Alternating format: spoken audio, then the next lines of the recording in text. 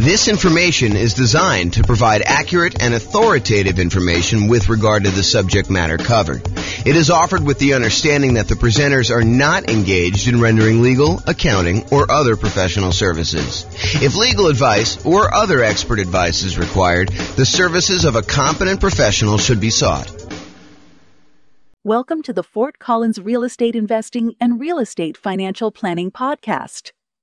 Learn all about investing in real estate in Fort Collins, Colorado, with a combination of real estate financial planning and modeling with numbers specific to Fort Collins, plus syndicated, more generalized recordings of live and pre-recorded real estate investing classes, not all of them specific to Fort Collins.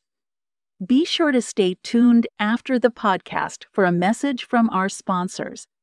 Well, good morning. And welcome, everyone. I am James Orr, and this is the first live webinar I think I've done in a little bit of time, and it's the first morning webinar I've done in probably forever. Oh man, it seems like craziness. I'm going to post into the chat window the link to download the handout for those that are just coming in. That is a reward for showing up on time. I just decided that that's how I was going to do it. So. Those that arrive for the start time, you guys get the download. Everyone else, I'll put it in the show notes or something like that. You guys can access it later. I plan on publishing this in the podcast, so today we're going to go over our FHA loans for suckers. Oh man, I don't know why I did that maniacal laugh, but that's what it is there. So here's the background. So FHA loans are a, Federal Housing Administration loan. You can get the loan with 3.5% down, usually for owner occupant. I'll talk a little bit about some of the variations on that, but they kind of get a little bit of a bad reputation. So whenever you get an FHA loan, whenever you put less than 20% down, there is a thing called private mortgage insurance. And I'll go over a little bit more about private mortgage insurance here in the next slide. But FHA loans, their equivalent of private mortgage insurance, it's like a slightly different name. It's called mortgage insurance premiums. And it's usually higher than what you can get when you do conventional loans. So it's a little bit more expensive loan in that the insurance premiums on it, in case you default, are a little bit higher. And the other crazy thing about FHA loans is that their private mortgage insurance, their mortgage insurance premium never goes away. Unlike a conventional loan where when you pay down the loan below 80% or 78%, depending on what the lender tells you and what their actual policy is. But once you pay down a loan past a certain amount with the conventional loan, usually about 80%, then usually the private mortgage insurance premium, the amount you're paying monthly as an insurance premium, goes away. However, with FHA loans, they do not go away. The only way to get rid of that PMI, the mortgage insurance premium or whatever it is you got to either sell the property or you got to refinance the property into a different loan to get rid of the PMI and get rid of that large extra monthly payment that you're making in order to get the loan. And as if that wasn't bad enough, mortgage interest rates can be higher for FHA loans than they can be for like jumbo loans or VA loans, the loans you can get as a veteran. And as if that wasn't bad enough, there are lower down payment programs than the 3.5% down. Like you can get a conventional 3% down payment loan or a VA loan with nothing down or a USDA loan with nothing down. So those are just a couple examples of the loan programs you can get with nothing down or low down that's lower than 3.5%. So it's not like this is the ultimate low down payment solution and you got to deal with all this extra nonsense in order to be able to get it. There are programs that have lower down payments that you can still get. So the question that becomes, are FHA loans for suckers? Well, not so fast. Let's take a look at these issues a little bit closer and some of the benefits of getting FHA loans and see if this really is an option for you if you're still getting a loan, kind of do that. But before we do that, I did promise that I would go over a little bit of what private mortgage insurance is. So this is sort of like a private mortgage insurance primer or primer, depending on whether you're British or American. And I don't even know which one's which. I bet your primer is the British version, but I'm guessing. I really don't know. Okay, so since a hefty part of the discussion we're going to have about FHA loans involves private mortgage insurance, AKA PMI. It's often abbreviated PMI. I'm going to give you a brief introduction about like what it is here. Now, I've taught an entire 2-hour class where I dive deep into what private mortgage insurance is. And I'll probably do another class or 2 or 3 on PMI in the future, but I will put a link to the full 2-hour PMI class in the show notes so you guys can kind of access that. So let's go over what PMI is. So this is sort of like the 1-slide version of the 2-hour class. 2-hour class goes into a lot more detail. So what is private mortgage insurance and why should you even care? So private mortgage insurance is insurance that you pay for, you as the buyer, you as the person getting the loan, that benefits the lender to protect them in case you default. So the basic idea is this. The lender says, hey, look, I would really like to give you a loan, and I really want you to put 20% down. And you say, thank you very much, but I don't have 20% down. Or thank you very much, but I'm not really interested in putting 20% down. So they say, okay, I'll tell you what we're going to do. I don't really want to give you this loan unless you put 20% down, where I'm protected in case you default. If you get this loan from me and you decide not to pay, or you end up not being able to pay or something like that, and I have to foreclose on you, I don't want to have to come out of pocket in order to pay for, these losses I might have when I go to sell the property. So really what I want to do is I want to be protected. And I think I'm well protected if I have a 20% cushion. If you put 20% down, I could sell the property, get out of it probably with a little bit of profit maybe, or maybe just break even when I factor in all the time it's going to take of you not making payments for whatever time it is, and foreclosing on you and hiring attorneys and maybe having to go in there and fix up the property and holding the property and all that other nonsense. I feel pretty well protected if you put 20% down. But you tell me you don't want to put 20% down. So I'll tell you what I'm going to do. If you're willing to insure me that I will not lose money on this deal, and by insure me, I want you to hire a third-party company, someone else, not you or me. I want you to hire someone else such that if you default and I have to foreclose on you and I have to get the property back, and I can't sell this thing and get my money back with the 3.5% that down payment that you made, or whatever down payment is, then I want the third party to come in and make me whole, or at least pay me a good amount of what I lost back, right? That's what the insurance is. So you, as the borrower, are paying a third-party company, the private mortgage insurance company, in order to protect the lender in case you default. Now, this can often be paid upfront. You could say, and Mr. Insurance Provider, I want to pay you $5,000, and the $5,000 is a one-time premium that if I default during the entire life of the loan, you will make the lender whole, or up to a certain point. They'll help recover some of the losses. Or Mr. Insurance Company, I want to pay you monthly until maybe some point in the future where there's enough equity where there's no reason to pay you anymore. So maybe it's a monthly payment for, 5 years, 10 years, however long it takes you to get below 80% loan to value or 78% loan to value or something like that. Or it could be both. You could pay an upfront fee and you could pay a monthly fee. Those are really the 3 options for paying this kind of private mortgage insurance. So how much is the private mortgage insurance? Well, there are lots of factors that determine the rate. And I go over a lot of these in the PMI class, the full 2-hour class, which I'm not doing now. Except with FHA loans, they're usually standardized for everyone. So there's no if you have better credit, you get a lower rate, or if you have 2 people on the loan, you get a better rate. Those are some examples of how they vary. But with FHA loans, it doesn't matter. They're usually standardized for everyone, but can vary depending on the term of the loan you choose and the amount you put down. So the PMI, the equivalent of PMI, it's actually mortgage insurance premium, MIP. So if I say PMI and I'm talking about the FHA loan, it really is MIP, but they're the same mechanically. They work the same there. So with this FHA loan, it can vary depending on the term of the loan. If you do a 30-year loan versus a 15-year loan, for example, and the amount you put down. So 3.5% is the minimum you can typically put down with FHA, excluding this whole down payment assistance thing, which is often coupled in with FHA. But typically the FHA loan is 3.5% down. So that's the minimum. You can put 3.6% down, you put 5% down, you put 10% down, you put 15% down, you put 25% down with an FHA loan. So you don't have to put 3.5% down. But if you choose to put 3.5% down, then it has one type of insurance premium. If you choose to put 15% down, it's a very different insurance premium. Okay, so they can vary. but it doesn't vary based on like your credit score or anything like that with FHA.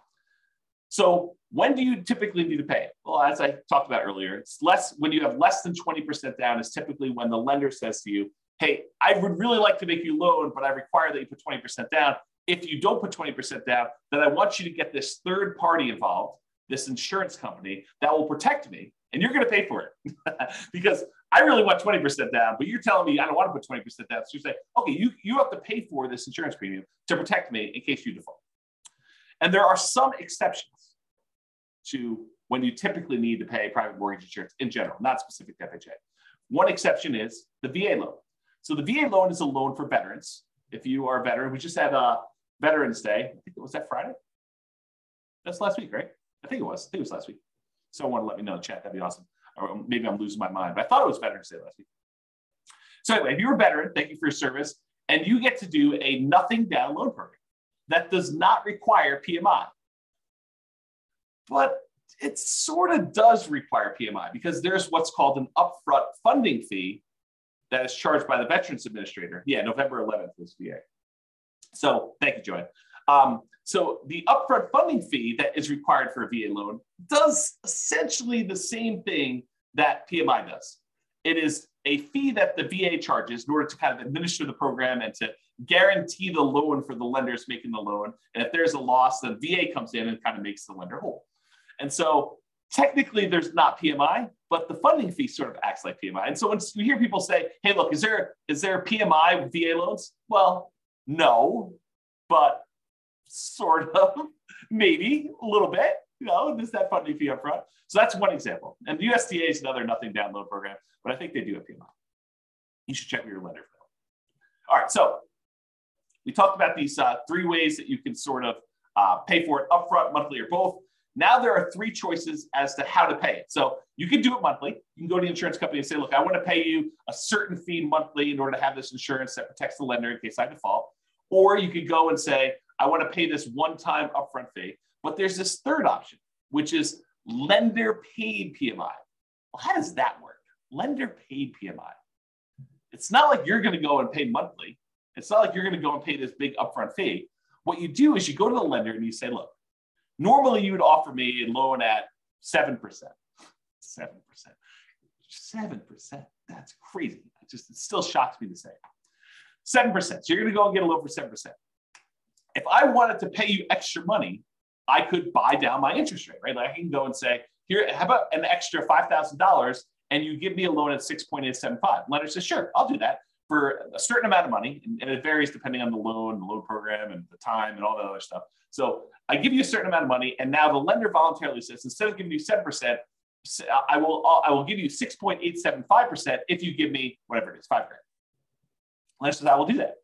And so you say to the lender, well, how about we do it the other way? How about instead of me coming to the closing with some of these extra closing costs and everything, how about you cover the closing costs or you give me a little bit of money to cover the closing costs and I will voluntarily take 7.125, a slightly higher interest rate. So instead of buying down the rate, you say to the lender, I will actually voluntarily pay a little bit more to get a higher rate and you cover some of my closing costs. You give me like a credit, is the way to think about it. Well, if you think about that, if the lender gives you a credit, if you're willing to take a higher interest rate, couldn't you tell the lender, hey, listen, I'll take a higher interest rate if you pay this third-party private mortgage insurance person this fee in order to do the loan? And the lender says, yeah, that'll work for me. So I'll tell you what, normally it'd be 7%, that's just arbitrary number, 7% for the loan. But if you pay 7.25%, I will go ahead and give you a credit big enough to be able to pay this lender paid, this upfront mortgage insurance, and we'll call it lender paid PMI. Now, I don't know if the lenders would describe it as this, but mechanically, that's pretty much what's going on, right? I mean, you're basically voluntarily taking a higher interest rate, and they're getting a credit back, and the lenders basically saying, okay, we'll use that to cover PMI. So we call that lender paid PMI. So you can either do it monthly, directly to the PMI provider, the PMI private mortgage insurance company, or you could do it one-time lump sum upfront fee, or you could do this lender paid PMI, which is sort of like the lender saying, okay, I'll take this thing and I'll do that. Now, in the PMI class, I go through like, pros and cons of each. And in fact, I probably should do a full new class on that. Like, what's the pros and cons of doing one versus the other? But this is sort of a class on FHA loans specifically, and we're not going to go into that. But I should do that class. Note to self. Okay, so what's wacky about the FHA loan? We kind of talked about this in general. But for FHA loans, there is both a one-time upfront payment, and in addition, there is an ongoing monthly premium payment. Whoa. So if I go get like a conventional loan, it's usually like one or the other. And by the way, there's probably some insurance company out there that will take a slightly lower upfront with a slightly lower monthly and do like a hybrid approach. It's possible that those exist. I don't know. I'm not like an expert at PMI, right? It's not like I'm the lenders or the insurance companies doing this. But there probably are some that do that. But with FHA, it's required. You have to do the upfront payment, which they call upfront mortgage insurance premium. Kind of checks out. And the monthly private mortgage insurance premium, which they call mortgage insurance premium, or MIP for short. Okay. So you have both. The upfront mortgage insurance premium is usually, and it can vary a little bit, I think, 1.75% of the loan amount. You're like, well, if I have to put 3.5% down and this 1.75, it's not really 3.5% anymore, right? It's like 3.5 plus 1.75, which if my math is right, is like 5.25 or something like that. So it's not that way. But wait, you can actually finance that. And so instead of having to come up with this 5.25% down instead of the 3.5, you could say, I'll do the 3.5%, but we'll add this 1.75% onto the loan amount so I can finance it. Okay, well, that's interesting. It's bad in some ways that I got to pay this upfront fee, and it's not the lowest fee I've ever seen, right? It's not super, super cheap to do this. And I can finance it. Okay.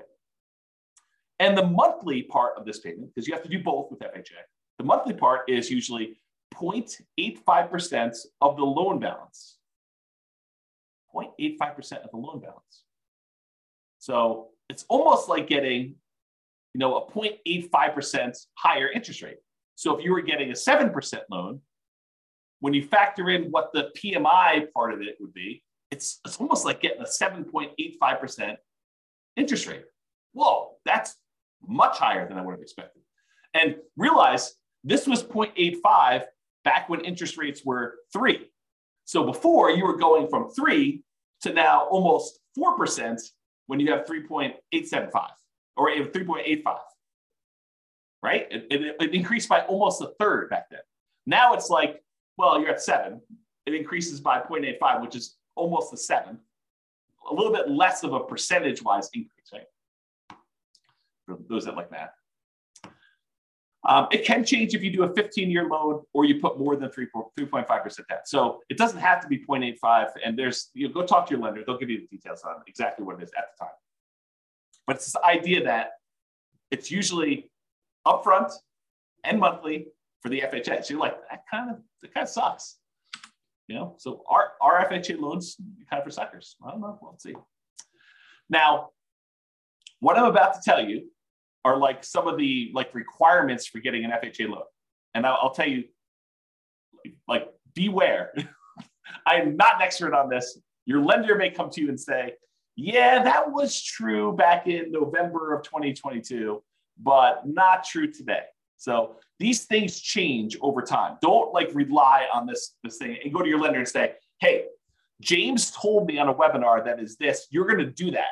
He told me that's what it is. You must obey what James said. If only I had that power. If only I had that power. I don't have that power. So what I'm about to tell you might be different. Things change over time and from lender to lender.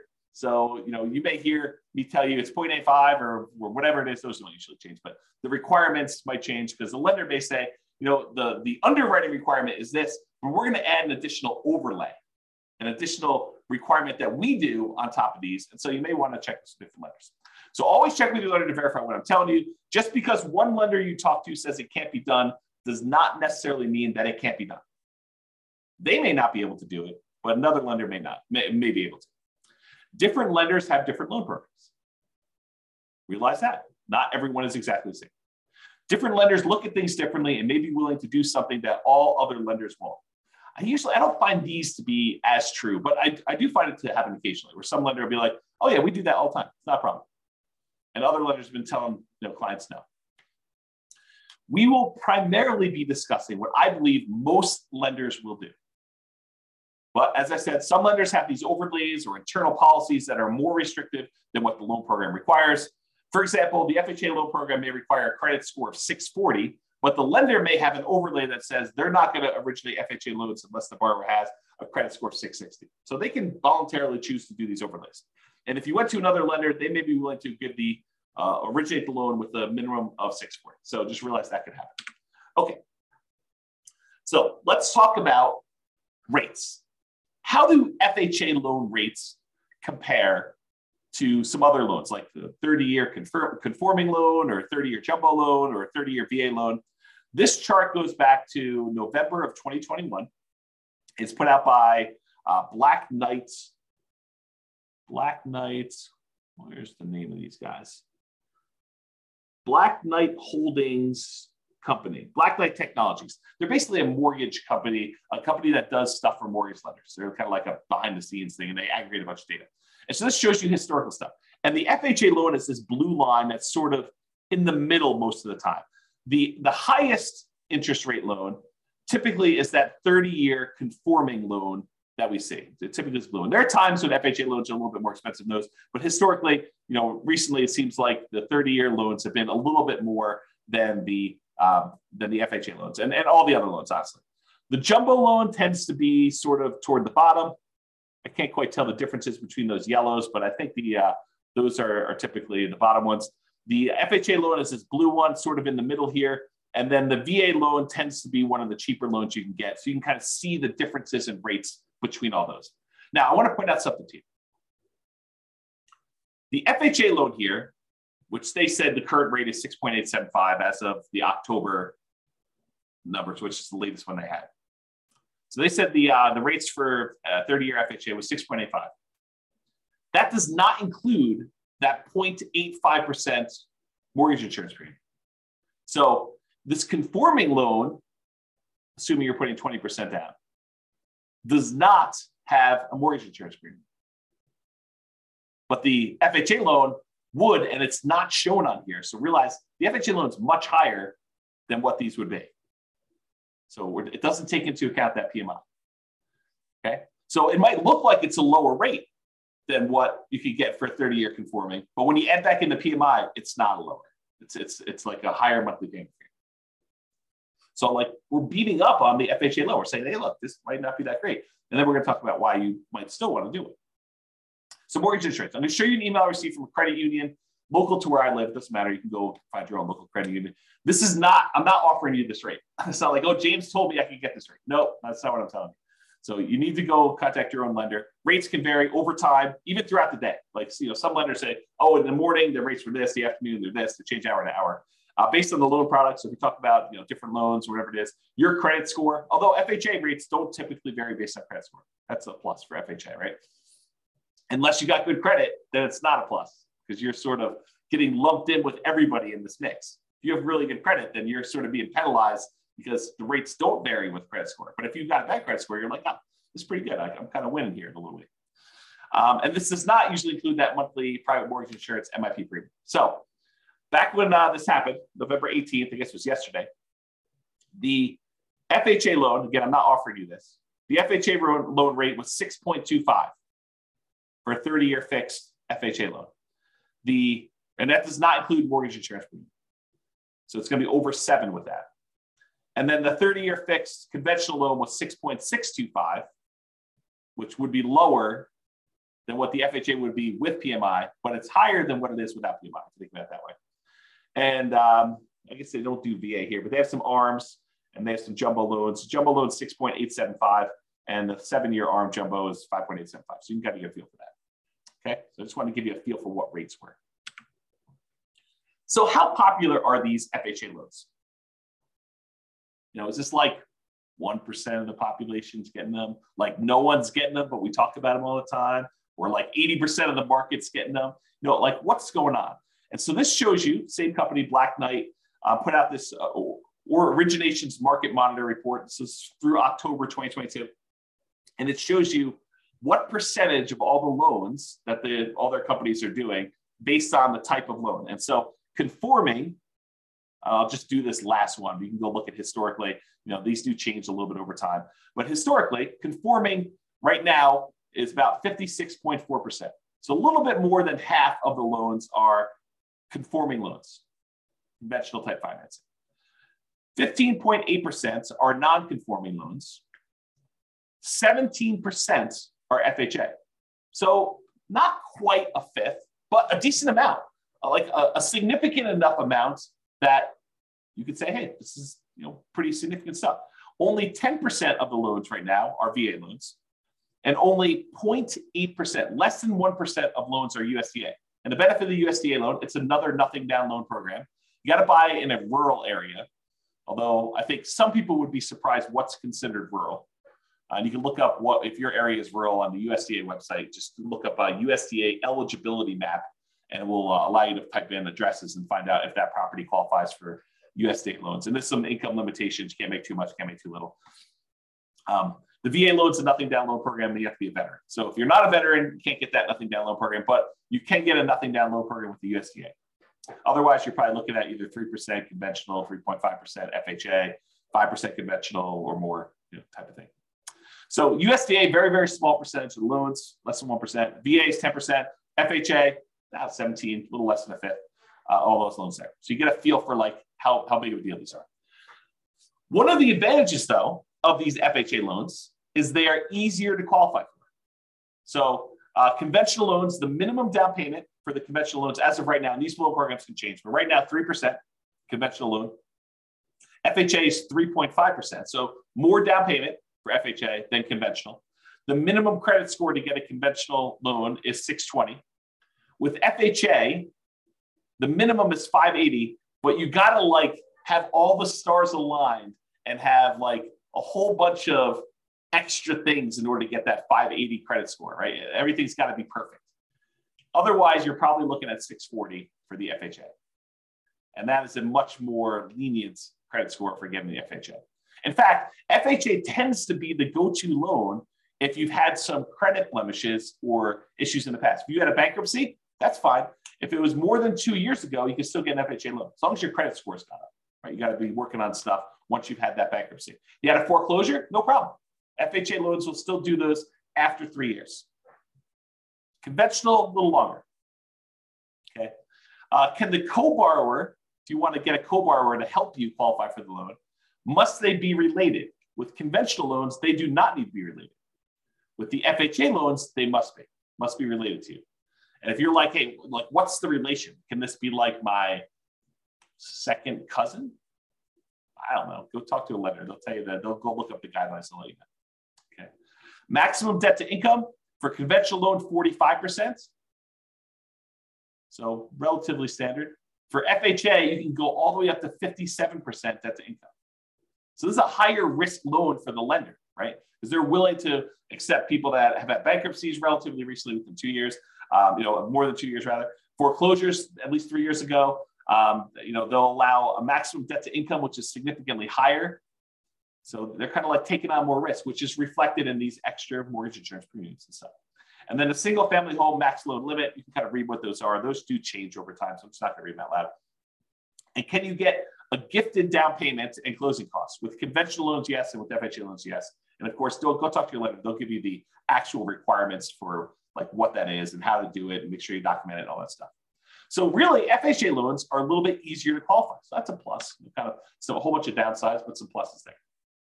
What about credit scores?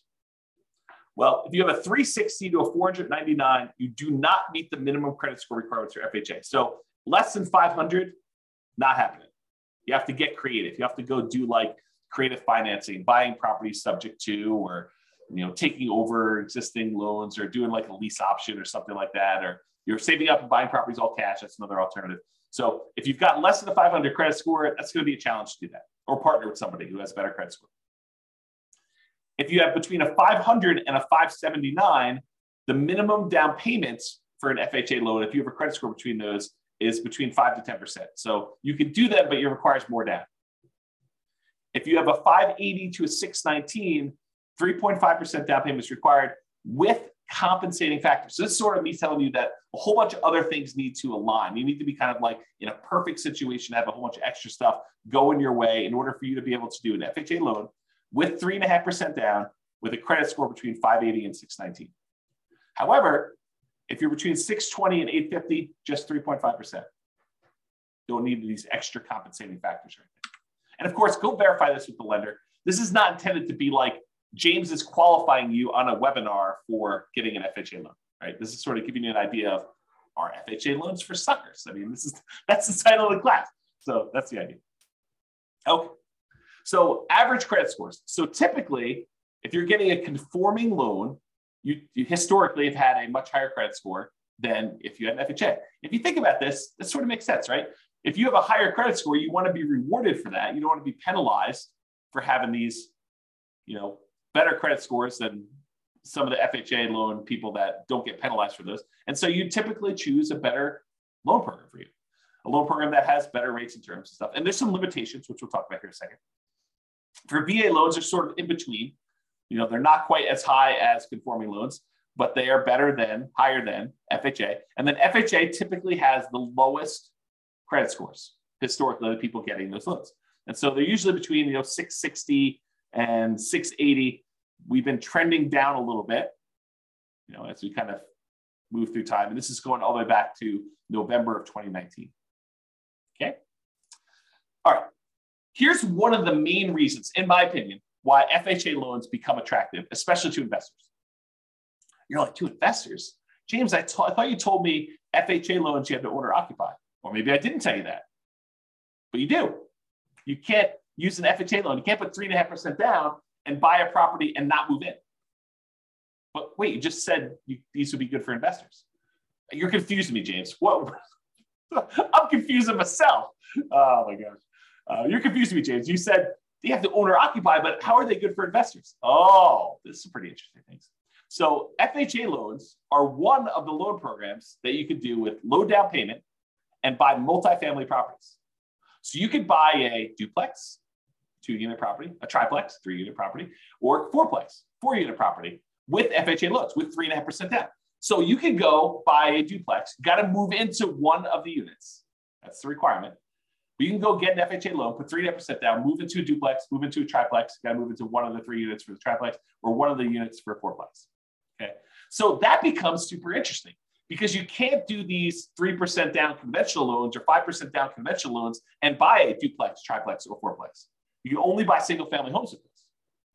And if you're going to do a non-owner occupant, if you're going to buy it as an investment property, you most of the time need to do at least, well, there's some exceptions, but usually 20% down. There are some exceptional loans where you can do 15% down to buy a non-owner occupant investment property. But you got some PMI and the rates are higher and some stuff like that. So one of the advantages of using FHA loans is you can buy duplexes, triplexes, or fourplexes in addition to single family homes. So it doesn't have to be duplex, triplex, fourplex. You can do single family homes, and then you can also buy duplexes, triplexes, or fourplexes, which is similar, by the way, to VA loans.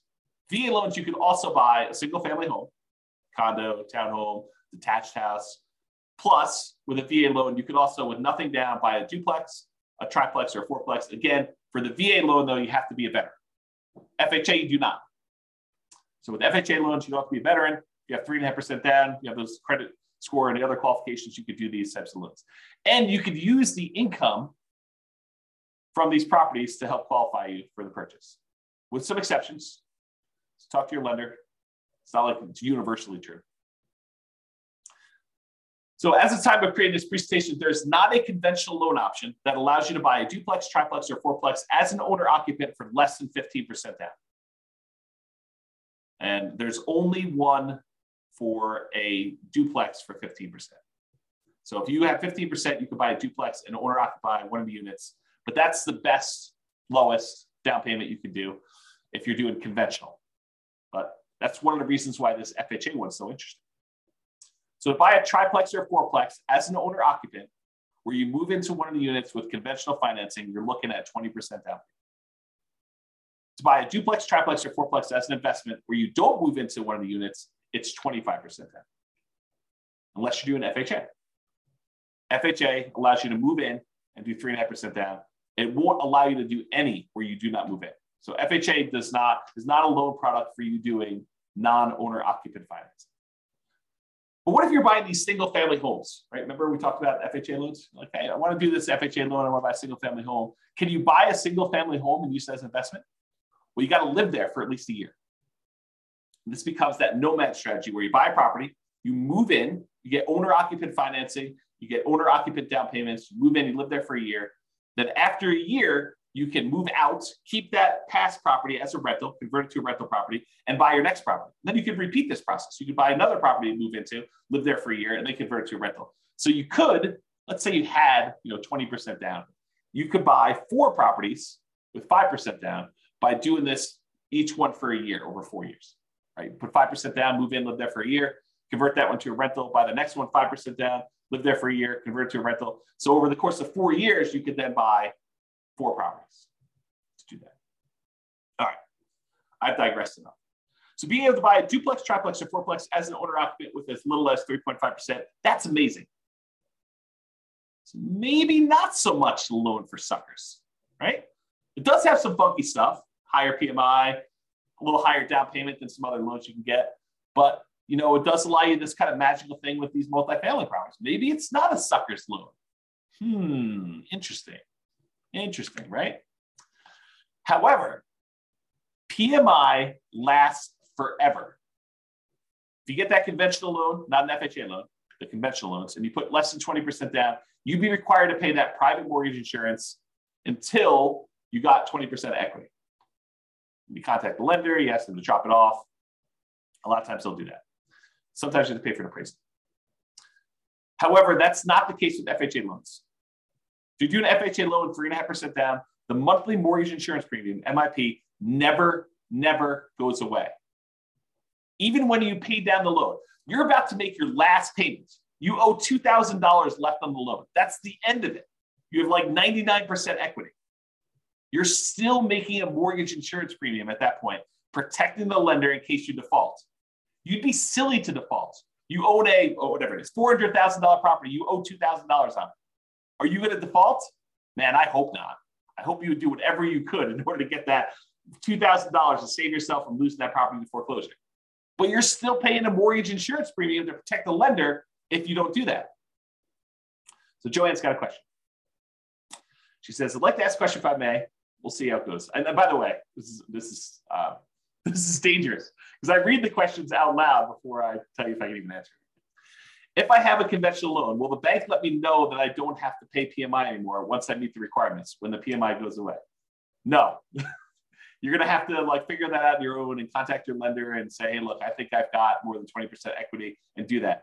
The only time PMI would drop off automatically is when you paid down enough on the loan from the original loan balance and the original property value that it would be 20% equity. So they do a calculation. They say, look, when you got this property, it was whatever it's $400,000, and you had 10% of equity in the property. They will do a calculation when you get your loan. They'll say, okay, based on just making regular mortgage payments for the next X number of years, when will you have 22% of equity? And they'll say, okay, at that point, we're going to automatically drop PMI off. But a lot of times, property values have gone up while you've owned the property and you paid down a little bit. And so you've created 20% of equity. And at that point, with some lenders, most lenders, you can contact them and say, look, I think I have more than 20% of equity. I'd like to have PMI removed. And a lot of times you have to contact them and sometimes pay an appraisal fee in order to verify the value and stuff like that. So there you go. Awesome. Mortgage is going to be paid off in 8 months. Woo! That's awesome. Congratulations. That's cool. Okay. So that PMI, getting back to FHA stuff. So that PMI, the mortgage insurance premium, MIP, monthly payment that you have for mortgage insurance with FHA loans, that does not ever go away, which is crazy. So how do you get rid of it? You got to sell the property. Probably don't want to do it. Well, maybe you do. Probably should do a class on that. Probably should do a class on when to sell a property. Do some calculations of what return you're getting. Yeah, I got to do a class on that. Anyway, so you get to the point, though, you got to either sell the property to get rid of it, or you got to refinance and get into a different loan that no longer has PMI. Because now you've got 20% of equity or more. And so you go do that and you refinance into another owner occupant loan if you're still living there, or a non-owner occupant loan, investment property loan if you're not living there, you can do that. If you happen to do an FHA loan where instead of putting 3.5% down, you put more than 10% down, the mortgage insurance premium does go away after 11 years. So if the mortgage insurance premium not going away is an issue with 3.5% down, anything less than 10%, honestly. If you put more than 10% down, then MIP does go away after 11 years. So something to be considered, something to consider. The other issue with FHA loans is, and there are some exceptions to this, but typically you can only have one FHA loan at a time. There are some weird exceptions. So if you thought to yourself, look, James, this is amazing. I don't know what you're talking about. FHA loans are not for suckers. This is awesome. This is what I'm going to do.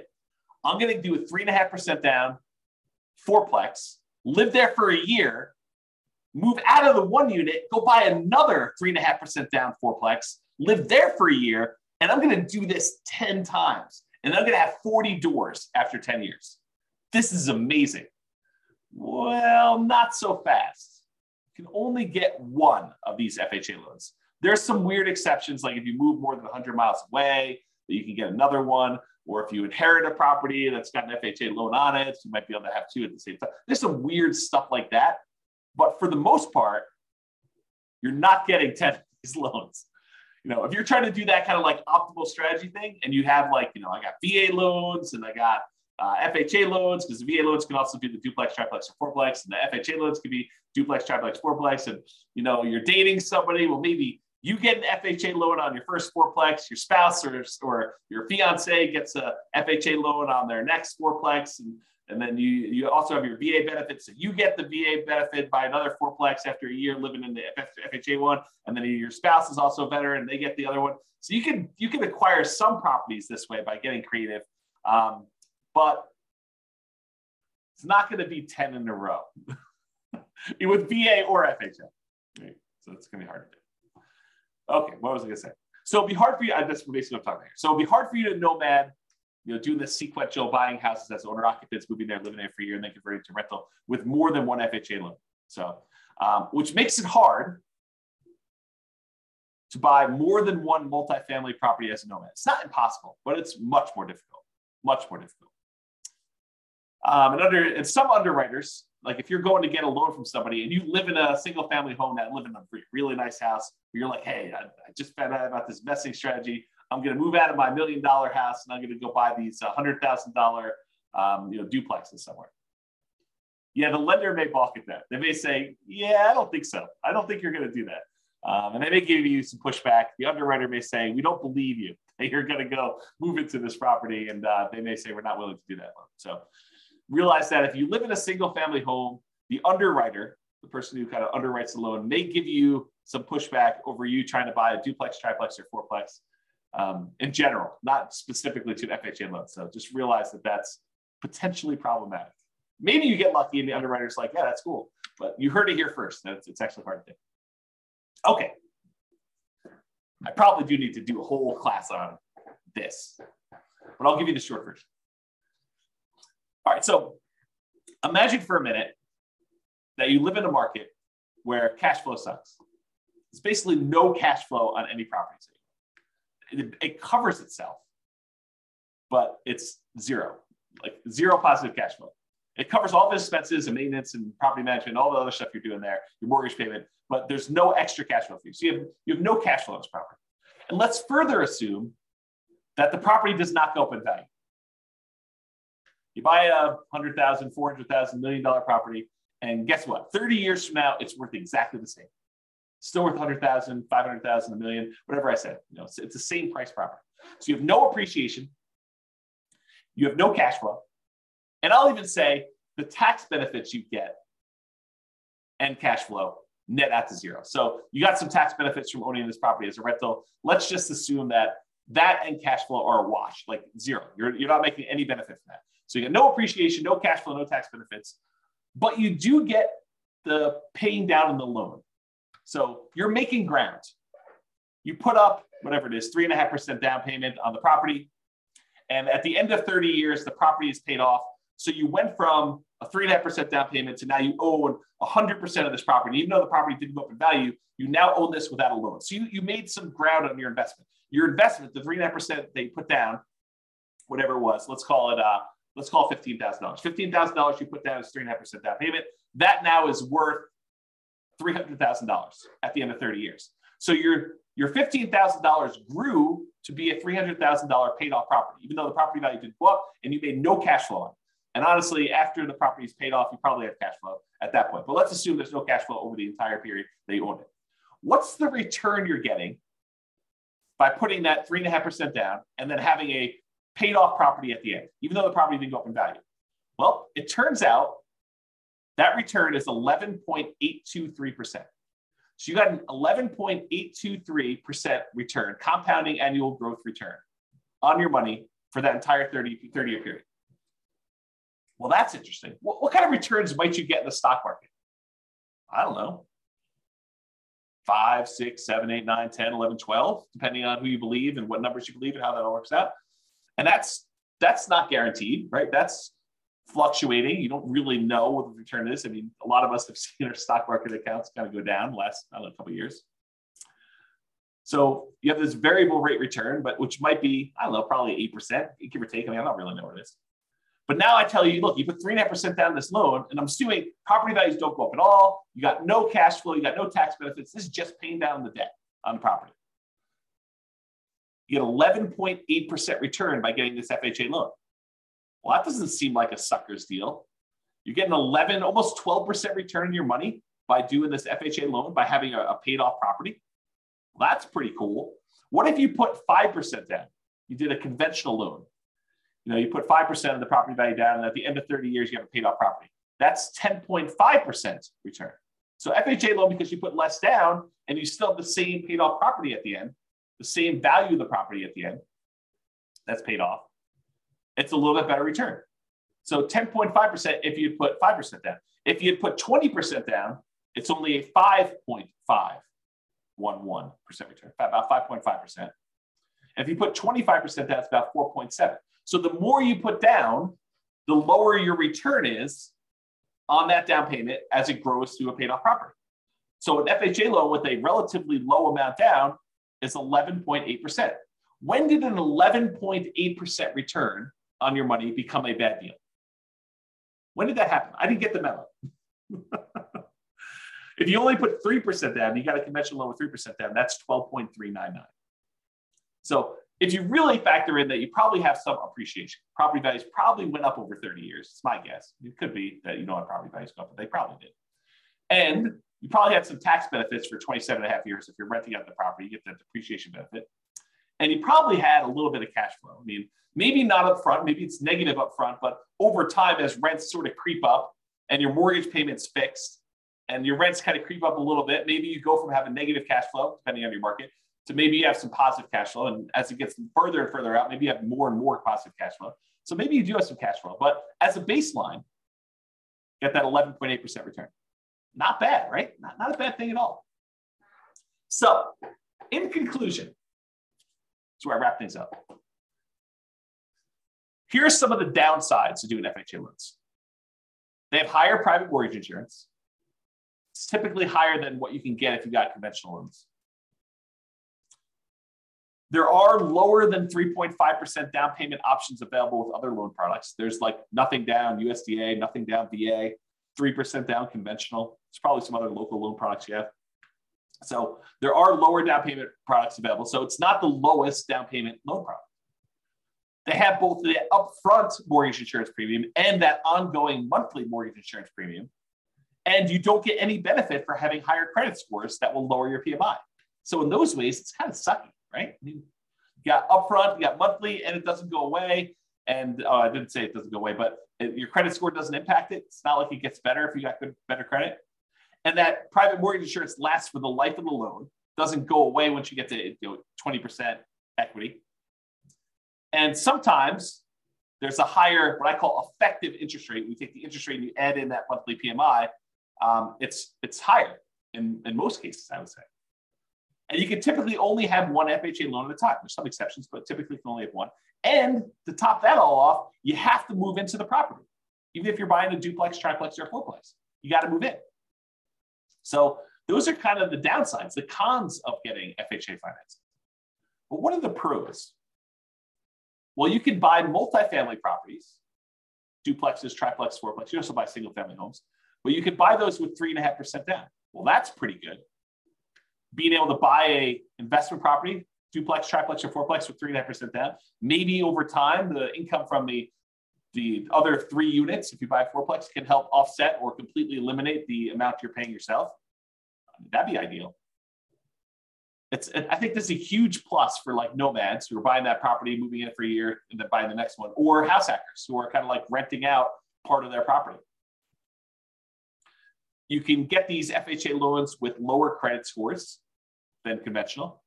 You can have higher debt to income. So if you've got a high debt to income ratio, these will allow you to qualify for these. It's also easier to get with a recent bankruptcy or foreclosure. I think it's 2 years for bankruptcy and 3 years for foreclosure. It has to be that long away from when you did it. And this is often the loan combined with down payment assistance programs. So a lot of times if you have down payment assistance in your local market, they're combined with FHA loans in order to do this. So for those reasons, there's some pros. So I don't know. What do you think? The question is, are FHA loans for suckers? Definitely has some downsides, definitely has some upsides. What do you all think? Anyone want to participate? Tell me what you think. Otherwise, that is the end of the presentation. No one wants to participate. Or people are typing real stuff.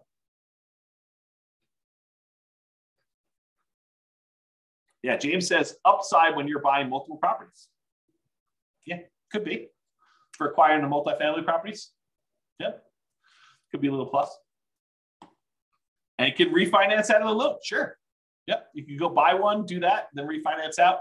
The tricky part about refinancing out would be trying to qualify if you've moved into a single family home in between. But yeah, sure, you could do, if you wanted to like move into a fourplex, live there until you have enough equity to refinance out of the loan and then use your FHA benefit again in order to buy your next fourplex, sure, you can do something like that. Yeah, Tony says in our marketplace, there's a limit on the FHA loan limit, and it's hard to buy a fourplex with that loan limit. Sure, absolutely true. And so you got to look at your market or be willing to buy, I don't know, lower priced, which sort of implies lower quality product. James says, I've seen exceptions, life-changing event or distance from current home. Yep, absolutely. And I think I mentioned this, that there are exceptions to being able to have more than one. Absolutely. Go talk to a lender about those. But I think for most people, you shouldn't plan on this, right? You shouldn't say, hey, my loan plan is to have 3 life-changing events. Maybe not plan that. Exactly. Laughing out loud. Exactly. But, if it happens, yeah, absolutely. It gives you an opportunity. You get transferred for your job and you're going to move into another city. Well, then you can start over and do another FHA loan there and keep the other one in the other market where you live or something like that. Yeah, if those things happen, great. If you're planning on those things happening, kind of weird there. Helen says, can you get an FHA loan if you already have a house you bought cash or even if you have a mortgage? Yep, sure can. Sure can. You can get an FHA loan when you have another mortgage on something else or a few other things. Tony says, I was able to remove PMI on, I won't say the name of the neighborhood property, and I won't say the city, could be removed too, but there is a 2-year seasoning time frame. So he's talking about how he bought a property and we saw fantastic appreciation and a little bit of debt pay down during that time. And he almost very, very quickly had enough so that he could get rid of PMI. But they said, hey, look, there's a minimum amount of time you had to wait for this PMI. We won't remove it with less than 2 years. So I think that's what he's trying to say in those things. Joanne says, thank you for this webinar. I had no idea I had no idea who you were. Listen to the podcast. Oh my gosh. I guess that's funny to me because I know myself. I'm like, I know who I am, but I guess other people don't know who I am. Oh boy, that's awesome. Well, I'm glad you're going to listen to the podcast, John. Thank you very much. I appreciate that. Just discovered us for the first time. That's great. Helen says, FHA possible if you have a business and not a job, so you only have rental income. Again, you want to talk to a lender. But my understanding is that if you have tax returns and you can prove that you can qualify for the loan, they will allow you to do it. But again, talk to the lender. And I would talk to, if one lender tells you no, I would talk to like at least a couple more to make sure that they're not just, choosing not to do those loans and telling you that they can't do them when, another lender can. But I don't know. I'm not a lender. I don't know all the underwriting guidelines. They're available. They're posted online. It's a government-backed loan product. So you can go look it up if you want to. Or the easier route is pick up the phone and call a lender and say, hey, here's my situation. Can I get an FHA loan? And they'll do it for you. So. Cool. All right, guys. Well, I appreciate it. Hope you enjoyed the webinar. Hope you enjoyed this, our FHA Loans for Suckers. Insert maniacal laugh here. So that's all I got for you. I will talk to you all soon. Be on the lookout. I probably will do some more webinars. So I'll probably do some more of these in the future. Oh, Carlos, buddy. Good to see you. Yeah, you're welcome, Tony. It was amazing. That's great. You're welcome, James. Very good webinar. I appreciate that. Yeah, you are very welcome, Helen. Who said they don't know who you are? You're terrific. I appreciate that. That's really cool. Yeah, have a great Thanksgiving to all. I appreciate that. You're welcome, Ben. Have a good weekend to you as well. Good to see you all. I will talk to you all soon. Bye-bye for now. End of the webinar. With home prices up, mortgage interest rates up, and rents up but not quite enough to counteract the higher prices and interest rates, cash flow on rental properties in Fort Collins is harder than ever. Book a call with the Real Estate Financial Planner to apply our proprietary 88 strategies to improve cash flow on your rentals. See the show notes for a link to schedule your call and improve your cash flow today. If you're a real estate agent, lender, or professional in Fort Collins that wants to help our real estate investor listeners, consider reaching out to learn about collaboration opportunities with this podcast. We'd love to add more value to our listeners by having you assist our investors buy, sell, and finance their real estate investments. See the show notes to schedule a call to discuss collaboration opportunities.